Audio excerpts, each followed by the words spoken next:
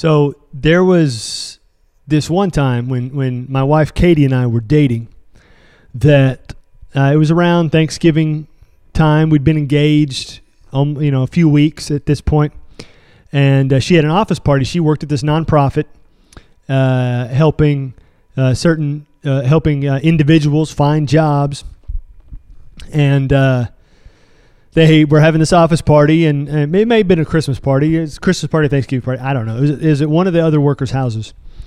And so this is the first time, I was meeting any of these people. And so we walk into this house, Katie and I and all these people. And, as any of you have ever been to a party like this or where you don't know no one, it's interesting trying to, develop conversation and you have different ideas of trying to figure things out. Well, there was one guy I really wanted to talk to in this party. Katie worked with a guy who was a former Harlem Globetrotter, and his name was Stick. And I really wanted to talk to him. I wanted to pick his brain. I loved basketball. Basketball had been, consumed me. I wanted to play it in college and all this stuff. And I think God took me to a different school. So I found him. I mean, he was obvious. I mean, he was the only guy there over 7 feet tall. So I started talking with him and talked to a few other people and met them. And then after talking for a little while, we all went in to eat dinner. And we sat down to eat dinner. And let's just line it up. I'm sitting here, and I think Katie was sitting here. And it's a big rectangular table. And Stick was kind of diagonal from me at the table. And so we're sitting there, and, I'm thinking, I'm at the point, I'm a minister, and I'm thinking, okay, what are we going to do? We're going to pray for the food, or we're not going to pray for the food. I don't know if anybody else around the table is a Christian or not. And Stick, not only being, the tallest one in the room, the biggest guy in the room, had the biggest personality, or one of the biggest personalities. He looks at me, kind of gives me this little point thing, and he goes, "Reverend," and he bows his head, and everybody's kind of looking at each other, and we stood there. It felt to me like 5 minutes, but he bowed his head, and I'm thinking, okay, well, he wants me to pray. He knows I'm a minister. I'm, in seminary, and he just said "Reverend," and he bowed his head. So that means pray. So I said, so we all, kind of reached out. We may have taken hands, I don't know, and then we bowed our heads, and I prayed, and it was uncomfortable in the sense that I knew no one at the table. And it was first moment meeting this Harlem Globetrotter guy, and he asked me to pray, and I prayed, and I took the opportunity, as became a habit from that point forward, that when the opportunity arose, I shared the gospel. So in my prayer, I shared the gospel because, again, I didn't know if anybody around the table, knew the Lord or didn't know Jesus, and so I shared the gospel there in my prayer and said amen, and we went on and ate our food and had conversation and went home, and that's always stuck in my mind. I can still picture Stick sitting there saying "Reverend" and bowing his head. And it was like, this is happening right now. We are doing this. And the uncomfortable feeling in the moment subsided once I got into the prayer. But we're going to see something here about an individual in Scripture who was very uncomfortable with what God wanted him to do. So much so that he defied God. And so we're going to look at the life of this man named Jonah. So if you have your Bible there, go ahead and pull your Bible out. We're going to have it also on the screen below you, and you can check that out there as well. We're going to look at Jonah. Now, even people who, aren't familiar with Scripture know about Jonah, know about his story, at least part of his story. It's even in, movies. I mean, people make pop culture references to Jonah because his story, his situation, and this little glimpse we get of his life in this little short book. If you've never read Jonah, I think it's only something like 48 total verses. The whole book is shorter than many chapters in the Bible. And Jonah was a guy, was a man. He was a prophet of God. He was a God follower. He was a prophet. And God came to him one time, and God gave him a word. Jonah, I want you to go, and I want you to preach to the people who live in the city of Nineveh. Now, Nineveh was a big-time city. It was a great city. It was huge, but it was also very well known for being ruthless and terribly, terribly violent. People got killed in Nineveh all the time The rulers of Nineveh executed people in gruesome ways, not just by by modern standards, but also by ancient standards. I mean, they were just terrible in the level of violence that took place in that city, and depravity and terrible things that went on. And that was the reputation this city had everywhere. And so God comes to Jonah, his prophet, his man, God's man, and says, I want you to go to Nineveh and tell these people that I will forgive them if they turn to me. Jonah hears this. God says, get up and go to Nineveh. So what does Jonah do? Jonah gets up and he goes, but he doesn't go to Nineveh. He goes down to a seaport. And at the seaport, he buys a ticket for a ship. And he hops on the ship and they sail in the opposite direction from Nineveh. And they get out on the sea and a storm kicks up. And this storm is massive, and it's rocking the boat. Jonah goes below deck, and he falls asleep. And the storm is going. All the sailors on the ship are panicking. And they're running around, and they're praying to all of the fake gods that they know about.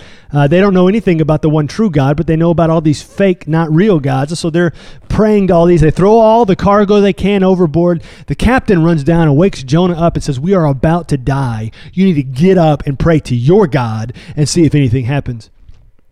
And so Jonah gets up, comes up on the top of the deck and looks out, and this is a terrible storm. You know, the water's coming over the sides. The ship is about to be torn to pieces.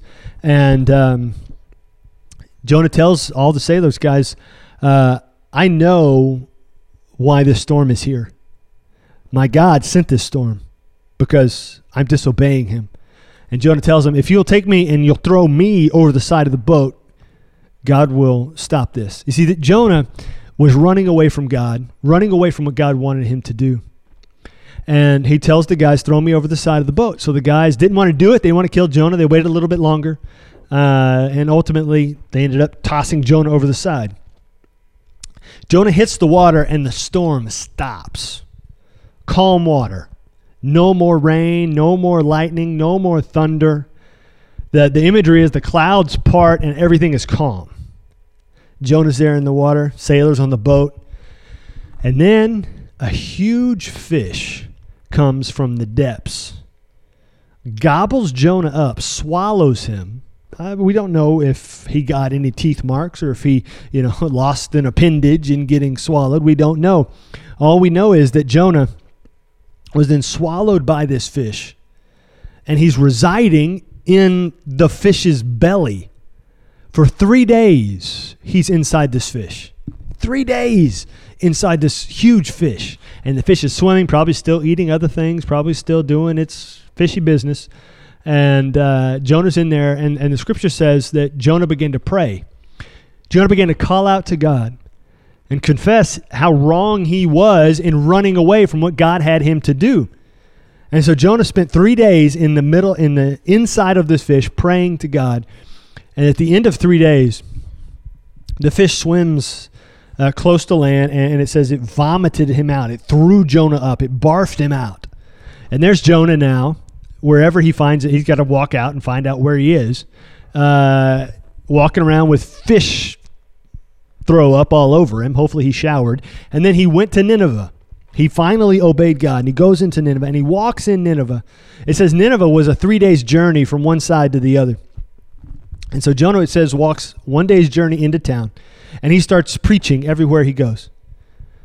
You guys are not doing what God wants you to do. You turn to God and you will be saved. If you don't turn to God, this whole place is going to be wrecked. You need to turn to the one true God right now who will offer salvation, the one true God who sits in heaven, whose Son will come and bring salvation. So he starts preaching about God's kingdom, God's forgiveness if they would repent. And this message spreads all over the city. All over the city, both the lowest in their culture to the highest. The king hears about it. And it says the king put on sackcloth and set on ashes. That was a sign of humility. And he issued an order that everyone needed to fast in Nineveh. Everyone needed to turn to the one true God and follow after Jonah's teaching. And so they repented, and the scripture says that God forgave them. God relented from the destruction that was going to come. on them. And so we hear this story of Jonah. And then Jonah goes off and he complains to God ultimately in Jonah chapter 4. He complains that God forgave the Ninevites. He says, God, I knew you were going to forgive them. That's why I didn't want to go. God, I didn't want you to forgive them because they are bad people. And God said, I can forgive whoever I want to forgive. Anybody turns to me, I can forgive them. I forgave you, Jonah, in the belly of the fish. I can forgive the Ninevites. And so we see Jonah, we hear this story, but what's interesting, as we've looked in this behind the scenes series thus far, we've seen things that the guys have done, that the people have done. David was praising God in the field. He had followed God in the field, and that followed him onto the battlefield. Daniel lived a life of prayer. He was faithful in prayer when he was 18 and faithful in prayer when he was 85. And that brought about an impossible situation, brought him through an impossible situation when he's 18 and through an impossible situation with lions when he was 85. Well, here, the situation, the behind the scenes of Jonah have nothing to do with something Jonah did right.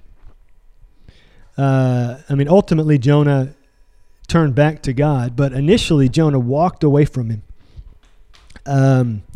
Jonah chapter 1, verse 1. Well, you know what? Before we even get there, when Jonah prayed in the belly of the fish, it was a very uncomfortable situation, uncomfortable place to be, and yet he still prayed. That uncomfortable prayer, he still prayed. And so that's the title of this message, is belly prayers. Belly prayers. Prayers that we pray in uncomfortable situations that God can still do great things through. So let's look at Jonah chapter 1, starting in verse 1. Now the word of the Lord came to Jonah, the son of Amittai, saying, Arise, go to Nineveh, the great city, and call out against it, for their evil has come up before me. But Jonah rose to flee from Tarshish, from the presence of the Lord. He went down to Joppa and found a ship going to Tarshish. So he paid the fare and went down into it to go with them to Tarshish, away from the presence of the Lord. Now look at that, verse 3, but Jonah. God said in verse 2, arise, go to Nineveh. And then in verse 3 it says, but Jonah. You see, God gave Jonah specific instructions, but Jonah did not want to follow God's instruction because he was uncomfortable with what he assumed would be the outcome. He assumed God was going to forgive him, and he was uncomfortable with that fact. He didn't want to have to deal with forgiven Ninevites. He didn't want to have to live in a world with forgiven Ninevites. He didn't like it, so he didn't want to obey God. He was uncomfortable with it, so he left. Look at that verse right there. It says he went away from the presence of the Lord. He went away from the presence of the Lord. He bought a ticket out of God's presence. Physically, it was probably over 2,000 miles to where he was going, where he bought a ticket to from where he was. That's a long way. It was about as far as you could go. And so he walked up to the ticket counter and says, what's the farthest place you can get me? And they said Tarshish. So he says, okay, fine. And he buys a ticket there to get away from the presence of God.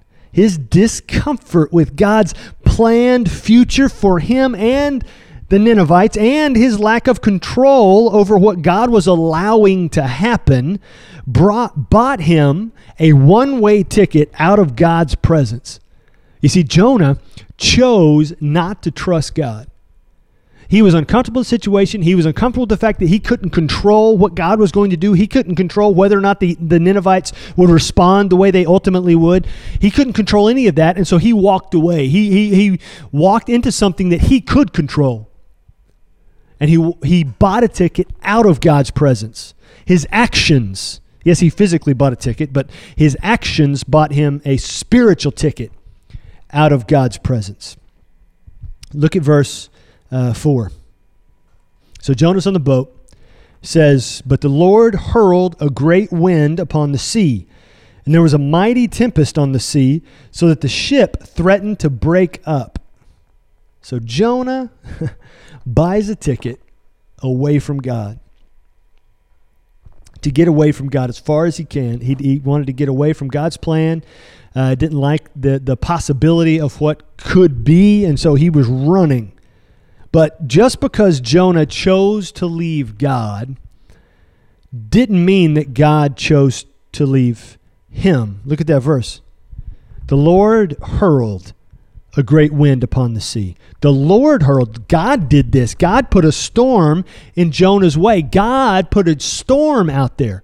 Jonah tried to run away from God, and God sent a storm after Jonah. God wasn't going to leave Jonah alone. God wasn't going to leave Jonah out there flailing about doing his own thing. God was going to be with him, even in the storm he experienced. It may have been scary. It may have been life-threatening to those around Jonah. But God sent it to help bring Jonah to a place that he needed to be. God did not leave Jonah, even though Jonah tried to leave God. Look at verse 17. And the Lord appointed a great fish to swallow up Jonah. And Jonah was in the belly of the fish 3 days and 3 nights. So again, notice that though Jonah chose to ignore God, God did not ignore Jonah. God was not going to leave him alone. See, God sent a storm. God now sent a fish to swallow up Jonah. And the belly of the fish was uncomfortable. The belly of the fish is isolating. It's confining. I mean, imagine that, right? Being inside the belly of a fish.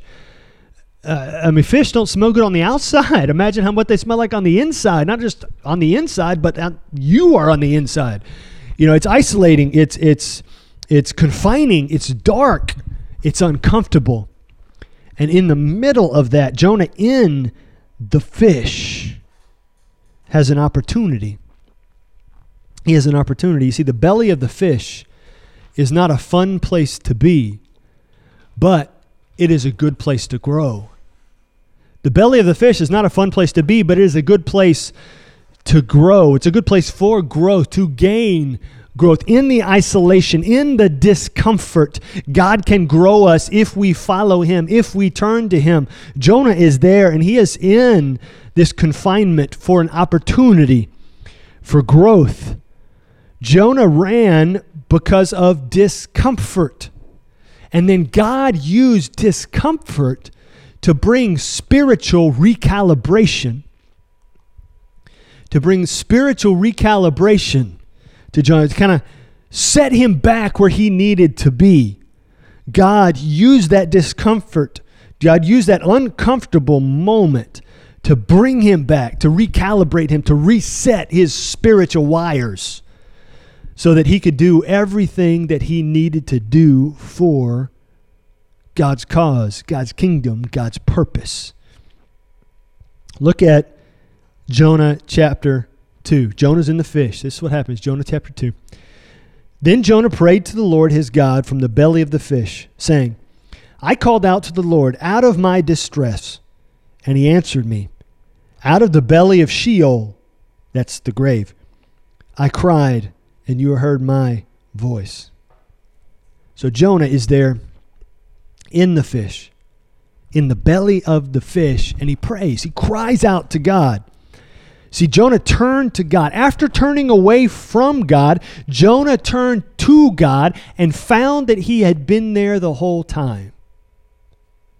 Jonah had turned from God, had run from God. It said that Jonah ran from the presence of the Lord. And here he turns to God, having been through the storm, being in the middle of the isolating, confining fish, and he finds that God has been with him the entire time. And that's the same for us. No matter where we run to, no matter how far we go, that when you turn to God, you will find that he has been there the whole time.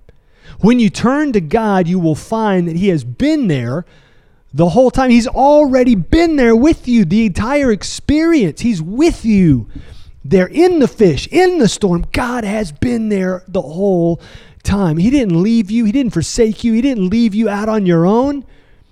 In the Psalms, it says something very similar to this. The psalmist writes about God's presence and how God is with us even in the farthest reaches of where we may go. In Psalm 139, look at verse 1. O Lord, you have searched me and known me. You know when I sit down and when I rise up. You discern my thoughts from afar. You search out my path and my lying down and are acquainted with all my ways. And I love that last phrase. Look at that last phrase. You are acquainted with all my ways. You know all of my ways. And because you know all my ways, God, you are already there with me. God knew Jonah's ways. God knew Jonah's habits. God knew Jonah and what he was going to decide and where he was going to go and the fact that he was in the fish. God knew Jonah was going to go there, and so God was already there with Jonah before Jonah even got there. You have known all my ways. You are acquainted with all my ways. Jump down to verse 7. Where shall I go from your spirit? Or where shall I flee from your presence? If I ascend to heaven, you are there. If I make my bed in Sheol, the grave, you are there. If I take on the wings of the morning and dwell in the uttermost parts of the sea, even there your hand shall lead me and your right hand shall hold me. So wherever I go, you are already there. Wherever I go, you are there with me. Whatever I do, whatever I try to accomplish, you are already there. Even if I'm running from you, God, you're already there. Even if I go to the farthest depths of the sea, you're there. If I find myself in a situation in life that is so terrible and so difficult, you are still there with me. If I find myself quarantined and isolated in my house with a global pandemic rampaging all over the place and only terrible news bombards my television and bombards my cell phone, even there, your hand will guide me. Your right hand will hold me fast. God is with us wherever we are, wherever we may find ourselves. And so this is the very reason that God tells Joshua in Joshua chapter 1, verse 9, God tells Joshua, have I not commanded you, be strong and courageous. Do not be frightened. Do not be dismayed, for the Lord your God is with you wherever you go. The Lord your God is with you wherever you go. Wherever you go. Wherever you go, no matter how far you run, no matter how far you go, God is with you. Here's Joshua. Joshua, man, he's in his 80s, leading the nation, having only, he was a slave, and then he escaped slavery, and then he's out there serving under Moses. And he's entering into something he's never done before, something he's never experienced before. And God comes to him and says, in this uncomfortable moment, in this difficult situation, be strong, be courageous. I am with you.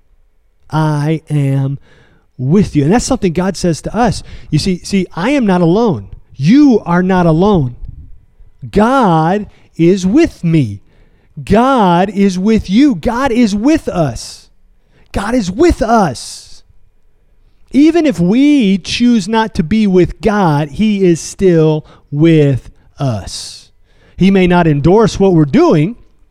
He may not endorse the lifestyle choices we're making, but His presence is still there, waiting for the very moment that we turn to Him. So that when we turn back to God, we don't have to run some great distance because He's right next to us the entire time. All we have to do is turn to Him. All we have to do is turn to Him. Even in the belly of a fish, we can turn to Him. And He will provide everything we need if we simply turn to Him. I am not alone. You are not alone. Wherever I am, however I am, however I feel, whatever decisions I have made, God is with me.